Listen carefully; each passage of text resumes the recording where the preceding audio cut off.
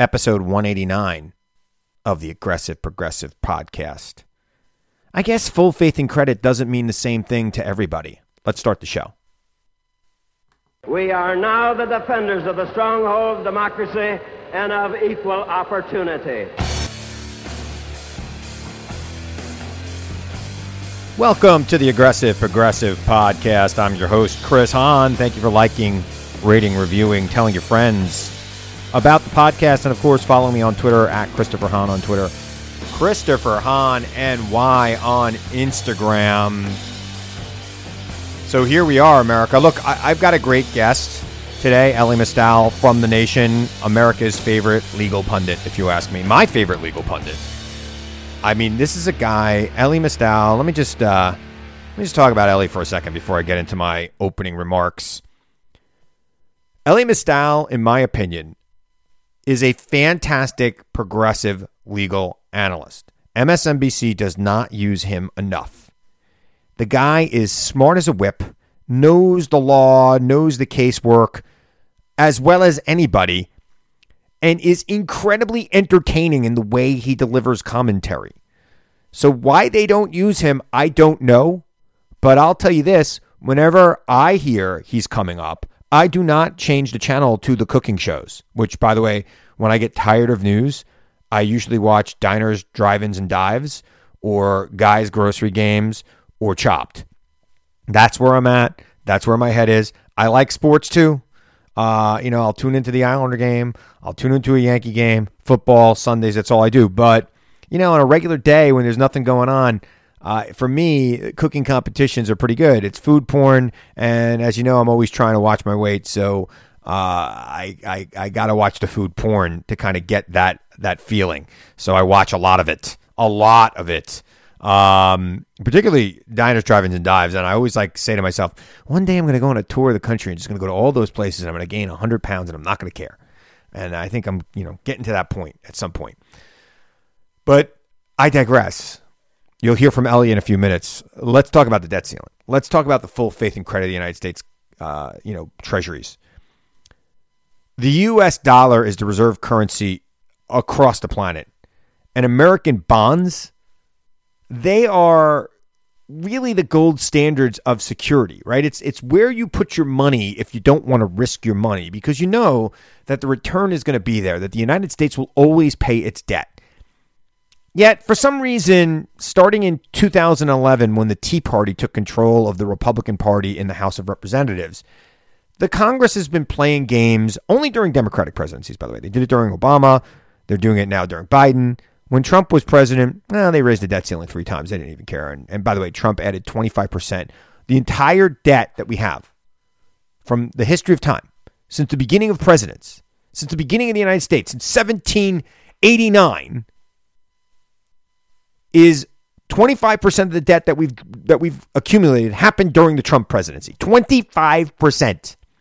Biden has actually lowered the deficit, meaning that we are creating less debt under Biden, significantly less debt than we did under Trump. But now those same Trump Republicans want to hold the debt ceiling hostage and threaten the full faith and credit of the United States of America. And I guess full faith and credit doesn't mean the same thing to them as it does to me. This should be a no-brainer. And quite frankly, I should have asked Elie this. If you read the Constitution, it doesn't appear to me that the United States has a choice in whether or not to pay the debt. It seems to me that the sanctity of the debt is all over the Constitution. It's how we settled the Civil War in a lot of ways. It's how we became the United States, right? The United States assumed the debt of some of these states when we were under the Articles of Confederation. We consolidated the debt, and it was a catalyst to creating this union that has stood since 1789, maybe 87. I'm sorry. I'm talking about the Constitution of the United States, not the Articles of Confederation, which started in 1776. I'm not going to do a history lesson here. And by the way, Elie would have been better at it than me. And I didn't ask him this stuff. We talked about a lot of other things. Okay, we talked about Moore v. Harper, which is a case that Republican-led legislatures across the country have brought to try to overturn the will of the people whenever they want. It's the independent legislature theory, which is ridiculous. And Ellie and I talk about that. And by the way, if the Supreme Court decides that that's going to happen, I don't know what kind of chaos is going to happen after that. But we talk about that. It's something that many of you have requested. A few of my personal friends have asked me about this, but I've gotten a lot of emails. A lot of people concerned about it. I'm concerned about it. But I don't think it has any chance of passing. But Ellie and I talk about it in this interview that's coming up in a few minutes. But back to the debt ceiling crisis, which is an artificial crisis that we don't need to have. I'm sorry. Anybody who's run for office, who has promised to keep their hands off of Social Security, Medicare, Medicaid, lied to you if they are not going to do whatever it takes to pass a clean debt ceiling. Because right now, the Republican position is that they will touch everything. They will cut everything. They will take whatever they can to reduce costs to this government, to lower taxes on their wealthy friends. That's what they have said. They have said this publicly. This is not like a secret. This is not me speculating. Watch the interviews with these people on the Sunday shows and on other programs. They have promised to make drastic cuts to spending in order to preserve tax cuts for the rich or even give them more tax cuts. God, the Republicans proposed a 30% sales tax last week. Sales tax, 30%. You think the cost of milk is high now? You think the cost of eggs is high now? Add 30% to that. That's what they want. They want a 30% tax. It's miserable, the things these people are proposing. I don't know how they get elected. Their ideas are incredibly unpopular, which is why they have to do things like hold the national debt hostage. Hold the full faith and credit of the United States hostage. Hold the world economy hostage to get their very unpopular programs through. So you need to call your congressman if you live in a red district. You need to call your senator if you live in a red state. And you need to tell them, we need a clean debt ceiling bill, and we need it now. None of this nonsense waiting till June. We're going to, look, the fact that our bonds are as strong as they are depends on people having faith that the United States of America will pay its debts, that we will do what we said we will do. And if every time there is a Republican chamber of Congress and a Democratic president, we've got to go through this nonsense, that fate will be eroded. And the economy of this world will no longer be dependent on the U.S. dollar. And the United States will be subservient to whatever country they base that on. I don't think anybody wants that. But that's what the Republicans in the House, particularly the MAGA wing of the Republican Party, the MAGA wing whose leader is responsible for 25% of all the debt in the history of this nation, a man who once called himself the king of debt. That is what they want to do. So call your congressman and tell him to stop. All right, I'm going to stop because I got Ellie Mistal, and you love Ellie. So stick around and listen to Ellie, and I'll be back to wrap up the show after. Are you in search of deeper meaning in your life? Longing to manifest your true desires and unlock your full potential? Look no further than Portal Místico Podcast, your gateway to treasure trove of transformative tools, enlightening interviews, and enriching content.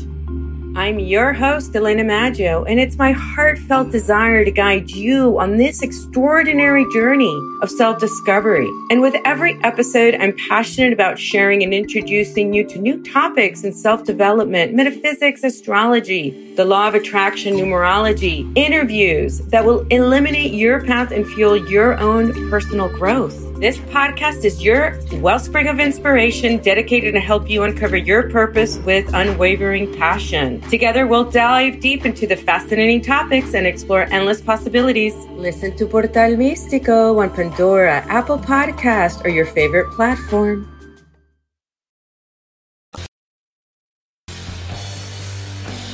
All right. One of my favorite guests, Ellie Mistal, who is the justice correspondent for the nation, a fellow Long Islander like me. Ellie, how you doing? How you doing, Chris? Man, it has been a while. We've got a lot to talk about legally. Neck of the Woods is in the news. I know. Before we start and talk about like the real serious legal issues of the day, let's talk about this maniac George Santos who is giving Long Island. I think, is he worse than the Islip garbage barge? I mean, look, Chris, we both know George Santos's district, right? It's primarily the North Shore of Long Island in Nassau County. The new District 3 kind of extends a little bit through the Mid-Island and down to the South Shore. But we fundamentally know these Nassau County Republicans. And right. The thing that you have to understand about Nassau County Republicans, if you don't know like Chris and I do, is that the only thing they care about is tax cuts. Tax cuts and jobs for their people. Right? They don't care about the environment. They don't care about lives. Anything you want to bring up that you think is important, they don't care. They want their tax cuts, right? Like they're sitting at their yacht clubs and they want their tax cuts, and that's how they're going to vote. Right. So it was really surprising. Like that's their baseline. So it was really surprising to me when even Nassau County Republican Party, like when even the Nassau County Republican establishment was like, this George Santos man has to go. Every single one of them, too, by the way. Like, every one of them, they lined up at the camera and they all talked. Like, do you know how bad of a Republican you have to be to lose comedy with your fellow Republicans on Long Island? That is the biggest indication to me that George Santos is a man apart, right? He is not part of the establishment. He is a free floating radical that needs to be excised, not just from the Republican Party, but just from the congressional conversation in general. I do not understand why Nassau County Republicans can figure this out, but Kevin McCarthy can't. Because Kevin McCarthy needs to vote, right? I mean, he made a deal with this guy. You get my vote, and I won't, don't get me out. Don't kick me out. Give me committees. Treat me like any other member. One of Santos's lies was that he used to be chief of staff for Kevin McCarthy. Unbelievable. How are you going to stick with a man who's lied about working for you? It's just... And by the way, to lie and say you were his chief of staff. Right? It's like he's probably had the same chief of staff forever. And you could have said I was an intern or something for Kevin McCarthy. Nobody would have known. But the lie is that he was chief of staff. It's like the volleyball. I got 2 knee replacements because of my volleyball career. I'm going to date myself a little bit, but it's the old like John Lovett skit from Saturday Night Live. The guy's like lies. Yeah, that's the ticket. I was his chief of staff. Like that's what this guy is. I tweeted out that the George Santos story starring John Lovett's coming to a theater near you. I mean, it's just like yeah. And I was a volleyball player. Yeah, I was. Yeah, that's the ticket. But it just goes to the fact that McCarthy can't excise this guy just shows how weak of a speaker he is, right? Like if his power is so reliant that he has to keep on, Brazilian drag queen man. Yeah. Because he can't lose the vote. Unbelievable. And it really shows that McCarthy is truly a figurehead in search of power as opposed to a person with actual power. I mean, is the balcony, the speaker's balcony, really, is it worth this price of your soul? I mean, if your soul is that cheap, I guess it is, right? I mean, you had the majority leader's office. It's a pretty big office too. I've been to it. It's pretty big. I don't know, Chris. I don't know what a former Speaker of the House lobbying fees are, but I would imagine that they're pretty nice. That McCarthy can do that in 2026 when he's out of a job or something. I would imagine he won't even need to be lobbying fees. I think he would be just put on corporate boards and that'll be it. He won't ever have to work again in his life, right? I mean, you'd be making $200,000 sitting on the Coca-Cola board doing nothing. I guess that's what it's. I guess that's what his soul is worth. Yeah, it is shocking to me. But look, the district that Santos won is a Democratic seat. It was a fluke that he won that seat. I think that's part of the reason why, I think the Democratic candidates committed malpractice by not, throwing everything at this guy. I saw their poll in October, and they were not winning. But this also goes to the horrible redistricting that New York went through, and that was at the behest. Remember, Democrats control the Assembly. It is an independent commission that has to report to the Democratic Assembly on the new maps. They did that. These districts did not look like that. They got thrown out in the New York Court of Appeals, which is the highest state court in New York, 4-3.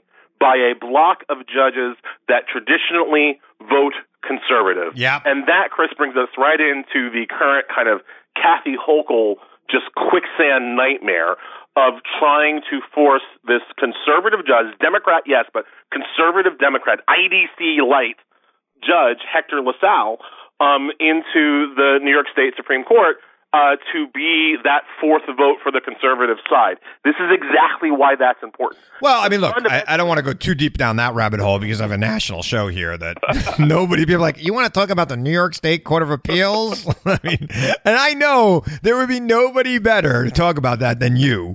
but I think my guys in Wisconsin are be like, and my markets in Idaho are like, what? Who's Hector LaSalle? Well, just know that the New York State redistricting is why Republicans were able to hang on to Congress. Well, look, New York State made a mistake. They unilaterally disarmed on gerrymandering. Yep. They could have gerrymandered the state as well as they did it in Georgia and Florida. We could have had, of the 26 seats, we could have had 23 of them be Democratic. Yep. And Chris, my dad used to be a world-class gerrymander. I know.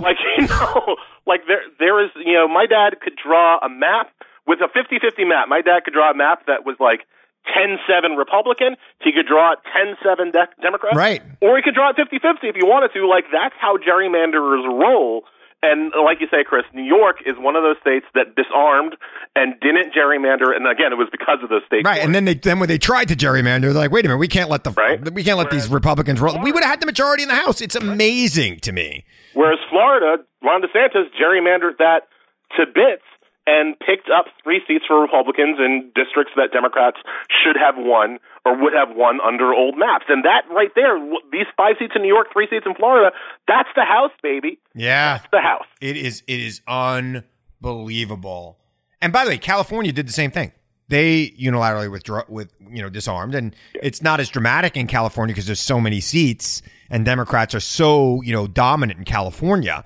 But New York, you had a good Republican campaign for governor that brought out votes on Long Island, and they lost all 4 seats on Long Island, all 4 seats that had gone for Biden. All right. They were all Biden plus whatever. Even the first, it was like, well, the first is a Republican seat. No, it wasn't.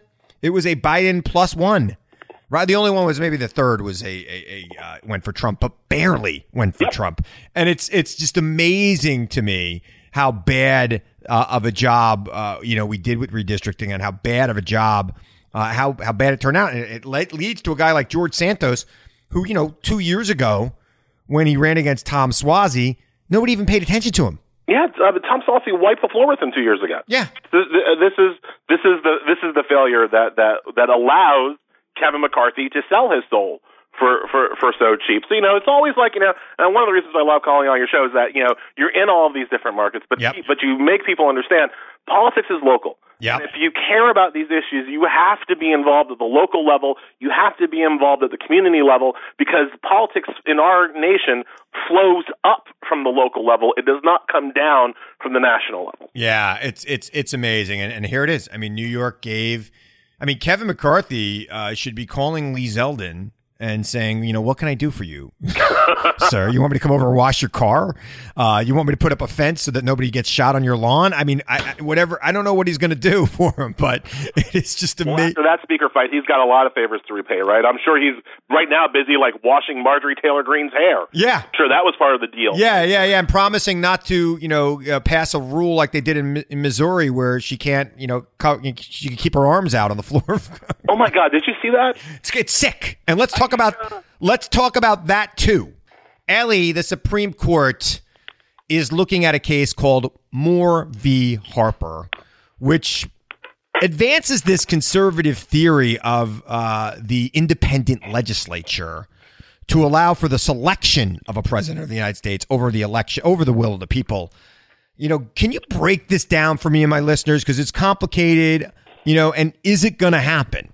Yeah, okay. So the simplest way of explaining this case is, the question is, who gets to decide what the election laws say, right? We all agree that it's Congress or the state legislature that gets to write the election laws. But now they've been written. Who gets to interpret what they mean?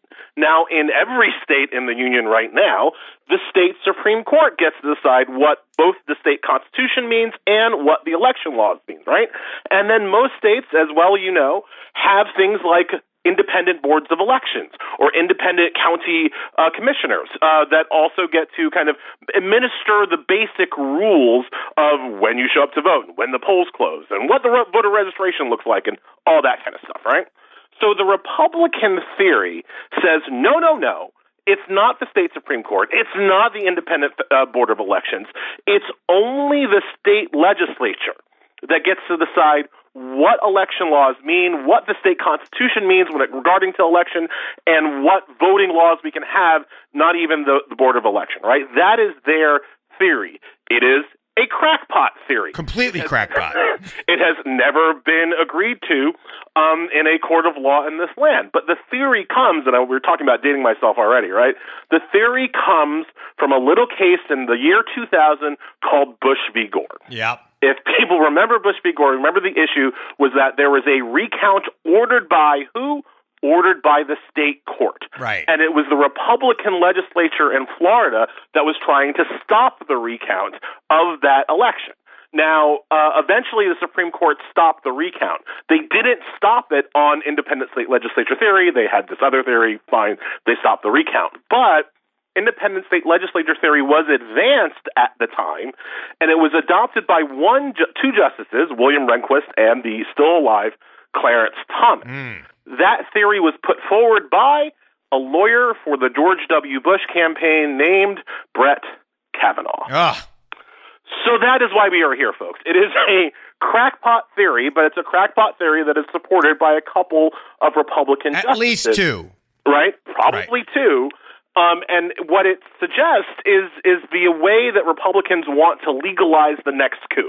Because if Republican state legislatures are the only ones that can interpret the state constitution, if it's not the Board of Elections, if it's not the independent county commissioners, then guess what? Republican state legislators are also the ones who get to decide who the electors are after an election. And by the way, that avoids any court review or any executive action, which I think is a violation of the guarantee clause of the United States Constitution. It would evade any court review. It would evade the governor. It would evade any veto power.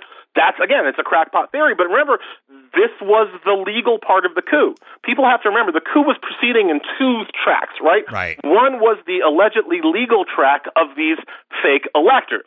The second was the violent overthrow of the government that happened on January 6th. But the legal track was this fake electors thing, and the way that you turn fake electors into real electors is with independent state legislature theory.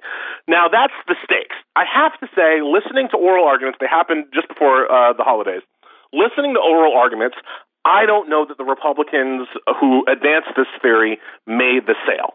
John Roberts, so all the liberals are against it, that's three. Right. John Roberts, if people have to understand, Roberts doesn't like this theory because Roberts wants to give more power to judges. Right. Independent state legislature theory takes power away from them. Right. So John Roberts isn't on board. That's four. And the fifth, honestly, could be Amy Coney Barrett, who has never written about this, there's no other evidence that she likes this. As far as I know, Jesus does not have an opinion on independent state legislature. I don't think Jesus ever cared about the legislature. And she seemed concerned about its implications, at least at oral arguments. Right. So that's my hope that they didn't make the sale to Amy Coney Barrett, that they don't have 5 votes to push this through, and that this dies. This, again, cockamamie theory dies a death at the Supreme Court sometime this June. Is there any reality, anything that, what are they hanging their hat on here? That the conservatives? Yeah. The electors, the Constitution, there's an article in Section 1 of the Constitution that says the legislative power shall determine blah, blah, blah, blah, elections laws. It's called the Elections Clause in the Constitution. Right. Now, from 1787 on, the legislative power has been interpreted to mean the law-making authority of that state, which would include the courts, the governor, Board of Elections, right? Republicans are trying to read it very thinly and very literally that the legislative power only refers to the state legislature. Again, we have not done that since 1787, right? That is right. That does not go. That is not how the people who actually wrote the Electors Clause practiced election. Right. We have a guarantee clause too that requires a Republican form of government, which requires an executive and a judiciary.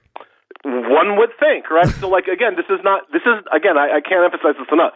This is not a good legal argument, but there are lots of bad legal arguments that win at the Supreme Court anyway because they help the Republican agenda. I don't know if this will be the next one. Like I said, on this particular case, I still have some hope that Republicans didn't make the sale to the conservative justices. Is Neil Gorsuch on board with this independent state legislature theory? 100%, Chris. You have to understand about Gorsuch, he's a nihilist. He does not believe the federal government should have power, and he generally doesn't believe that anybody other than a state legislature should hold real power in this country. His whole thing is to deconstruct the administrative state. So Gorsuch is totally on board. Thomas, totally on board. Alito, totally on board. Kavanaugh, even though this is his idea, he might not be on board. Kavanaugh, at least in oral arguments, was trying to thinly slice and distinguish between the current independent state legislature theory and the one he advanced in Bush v. Gore. So I don't know if that means he's in play, but at least he didn't sound like the other three of them. I mean, it seems to me like it would be chaotic, right? I mean, the legislatures are governed by their state constitution, and the state constitution determines how legislation becomes law. Why would it be different for electors? The other reason why I don't know that they've got 5 votes is because not only is it chaotic, Chris, it's chaos that cuts both ways.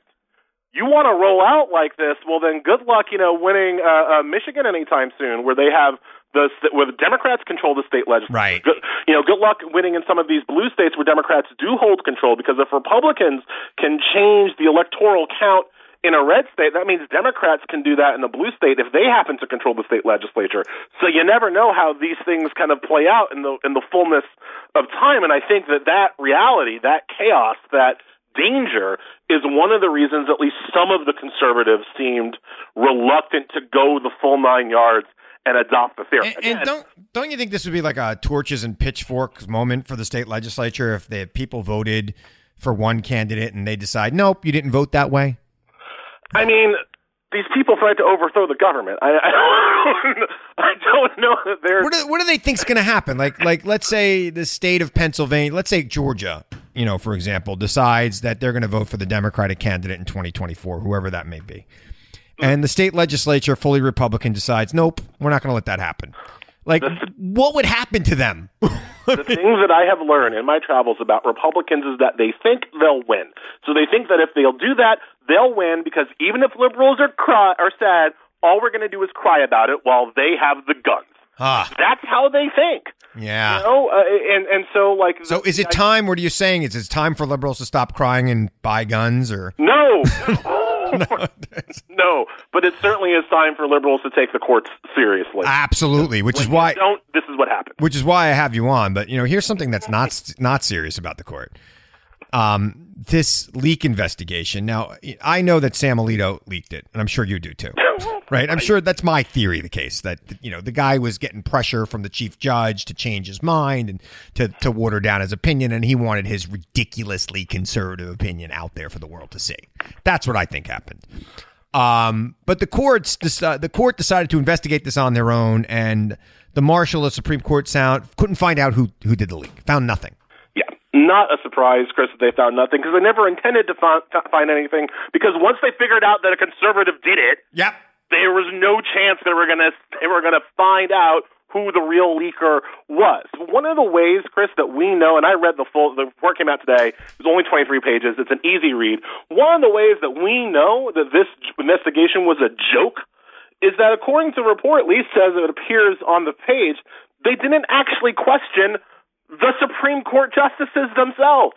Yeah. They questioned the clerks, they questioned the janitor, but they didn't actually question the Supreme Court justices themselves. And then when you read other reports, there was a good one in the Wall Street Journal, which I usually don't shout out, but they had a good report on this, about the kinds of questions that were asked. They were literally asking people, did you do it? Yeah. No. Did you do it? Anybody who did? Nope. No. They didn't ask who printed it out. They didn't look at the printer logs. They didn't look at the email logs. This was not a serious investigation. This was never designed to actually find the leaker. What they were trying to do the entire time was to use this leak to distract people from what the leak was actually about. Yeah. Which was the revocation of reproductive rights. Oh, I think the leak came... Look, if a Democrat was going to do this, why would they do it in, what was it, like March when the leak happened? It was May. It was a month before the case. It was a month and a half before the case. We would be much better off having it happen later so people were angry, in time for the election, which it turns out they were. So. The reason why I've always been fairly confident that Alito or some other Republican did it is because, again, it goes back to the weakest justice on the Supreme Court, Brett Kavanaugh. Right. And what that leak was trying to do was lock in Brett Kavanaugh's vote. Yeah. Right? So that anybody would know that if the opinion was anything less than a full revocation of Roe v. Wade, everybody would know that it was Brett Kavanaugh who failed them at the crucial. Yep. Like, that's what the leak was trying to accomplish. I don't know if it worked or not, but I do know that Brett Kavanaugh stuck with his team. He did. And that case came down 6-3. Now, look, you see in the supporting, in the concurring opinions by Thomas, attacks on other rights. And you see states starting to work this stuff out. And I guess now that there's a drag queen on the Republican side in Congress, maybe they won't go after Drag Queen Story Hour or something like that. But do you anticipate a further deterioration of rights under this very conservative court? They're coming after gay rights already. I mean, we're going to see there are already cases that they've argued this term that will reduce the rights of gay marriage and basically allow people with religious objections or just moral objections to deny services to gay couples getting married. That's already going to happen. This court is already poised to overturn and repeal affirmative action. Like, that's already on the books. So, yeah, as you pointed out, Chris, Thomas laid out a bunch of rights he wants to take away. Not interracial marriage, interestingly. Right. But a bunch of other stuff. I wonder why. That, who can know, but not that. But right. A bunch of other stuff that he wants to take away. And they want to kind of send us back into what Alito wrote about in the actual opinion, which is this kind of 1850s version of America to make it kind of safe for heterosexual, heteronormative white men. That's the goal. And they've got 5 or 6 votes to do it.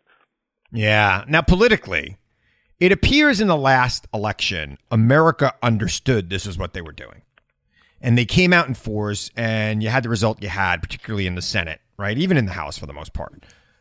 Do you think that will be sustained going forward?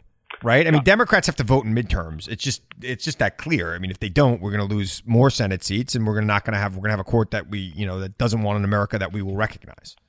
Gosh, I hope so. And whether or not it is sustainable is going to really speak to what Democratic leadership does with it, whether or not they learn the lesson, right? Like, people were able to keep Dobbs and the revocation of reproductive rights in their head on their own. Right. But going forward into 2024 and 2026, it's going to be a question of whether or not Democrats keep making the point, or if they kind of get scared and back away from the point. We already saw in the lead up to the midterms there were already kind of establishment Democratic forces being like, I think we're talking too much about abortion. Yep. We should be talking about gas prices. Well, turned out they were wrong. Yep, they were completely wrong. TV and say they were wrong, but they won't, of course. Oh, they were completely wrong. They were wrong. They were completely wrong, and it was amazing. Look, I was not surprised by the Senate. I think the Republicans put up some of the worst Senate candidates in the history of it was like the 1962 Mets. I mean, they were horrible. That's ridiculous.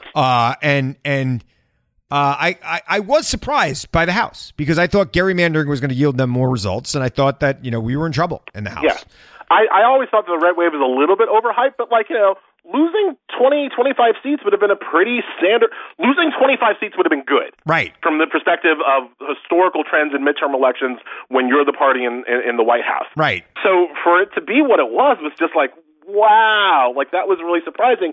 Do Democrats learn the correct lesson and spend the next 2 years pumping up their base, or do they go back to their usual Democratic thing of trying to placate Republicans?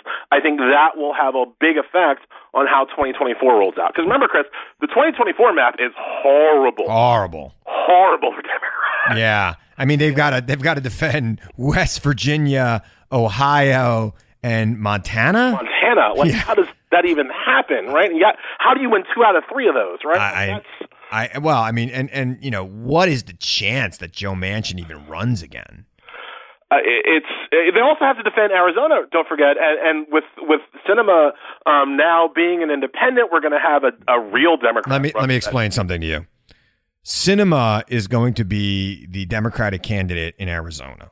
There will not be a primary. And even if there is a primary, it doesn't matter because the Democratic establishment in Arizona is going to say, well, if we don't run Sinema, she's going to run as a third party and we're going to elect a Republican. Right. And that's, I think she made the play here that she was going to get primaried and that she decided she wasn't going to wait around for the primary. She's going to force them to endorse her. And I think that's what's going to happen. It's so bad, Chris. But anyway, it's cynical, but do you see what I'm saying? I do see what you're saying. I don't know. Ruben Gallego has been doing a lot of work out there. Ruben Gallego is not going to run. You are not going to get you are not going to get a serious Democrat to run in a 3-way race with Sinema in the middle because they can't win. The Republican will win. Gallego. What? Dinner bet on Gallego. Dinner bet on Gallego. I will either cook for you or buy you dinner at the restaurant of your choice. Print it, buddy. Print it. I don't think he's going to run. And because he can't win. The only way he runs is if she decides not to run. He's got to. I can't 4 more years with this. I can't. She's at Davos. When I met the woman at a conference when she was a state senator and she was running for Congress. And there was a hurricane that didn't allow me to fly back from Colorado. And I'm at dinner with a couple of political consultants. And I'm like, how is she going to get elected in Arizona to Congress? She's way too liberal for Arizona. That's what I thought when I met her. She's way too liberal for Arizona. I don't know what happened to her. It's driving me crazy. But Ellie, I'm out of time. I love you. Ellie Mistal, follow him on Twitter. I tweet him out all the time. And of course, read The Nation. Ellie is the Justice. Are you in search of deeper meaning in your life? Longing to manifest your true desires and unlock your full potential? Look no further than Portal Místico Podcast, your gateway to treasure trove of transformative tools, enlightening interviews, and enriching content. I'm your host, Elena Maggio, and it's my heartfelt desire to guide you on this extraordinary journey of self-discovery. And with every episode, I'm passionate about sharing and introducing you to new topics in self-development, metaphysics, astrology, the law of attraction, numerology, interviews that will eliminate your path and fuel your own personal growth. This podcast is your wellspring of inspiration dedicated to help you uncover your purpose with unwavering passion. Together, we'll dive deep into the fascinating topics and explore endless possibilities. Listen to Portal Místico on Pandora, Apple Podcast, or your favorite platform. Correspondent, and he's one of the best writers. And watch him on MSNBC. And MSNBC, if you're listening, use him more. He's the best you got. All right, Ellie. I love you. Talk to you later, man. All right, that's Ellie. I mean, he's always great. Follow him on Twitter. Read him in The Nation. I mean, if you're not reading The Nation, all the Nation guests I have on here by now, subscribe today. It's a great source of information and a great magazine. And Ellie is one of the best writers. And seriously, tweet at MSNBC to put this guy on more. He's fantastic. All right, so I'm going to close the show with once again pointing out that there was another mass shooting in the United States of America. And this time it got about a half a day worth of coverage. We are so desensitized in this country to death caused unnecessarily by maniacs that have guns. And I always hope that we're going to do something. We never do. We clearly won't this time. And I don't even know what else to say about it. I'm disgusted by it. I am terrified by it. It is a disgrace nationally. It doesn't appear that this man used an automatic weapon or an AR, but yet we have this gun culture where crazy people get in their head that they're going to go out and they're going to shoot things up. And it only seems to happen here. Yeah, there are the isolated, anecdotal, events that happen around the world in other countries, but for the most part, it happens here. Random, crazy gunmen going out, killing people with their gun. Makes them feel like a man. It's kind of ridiculous. And it is kind of senseless that this keeps happening in America and nothing ever gets done.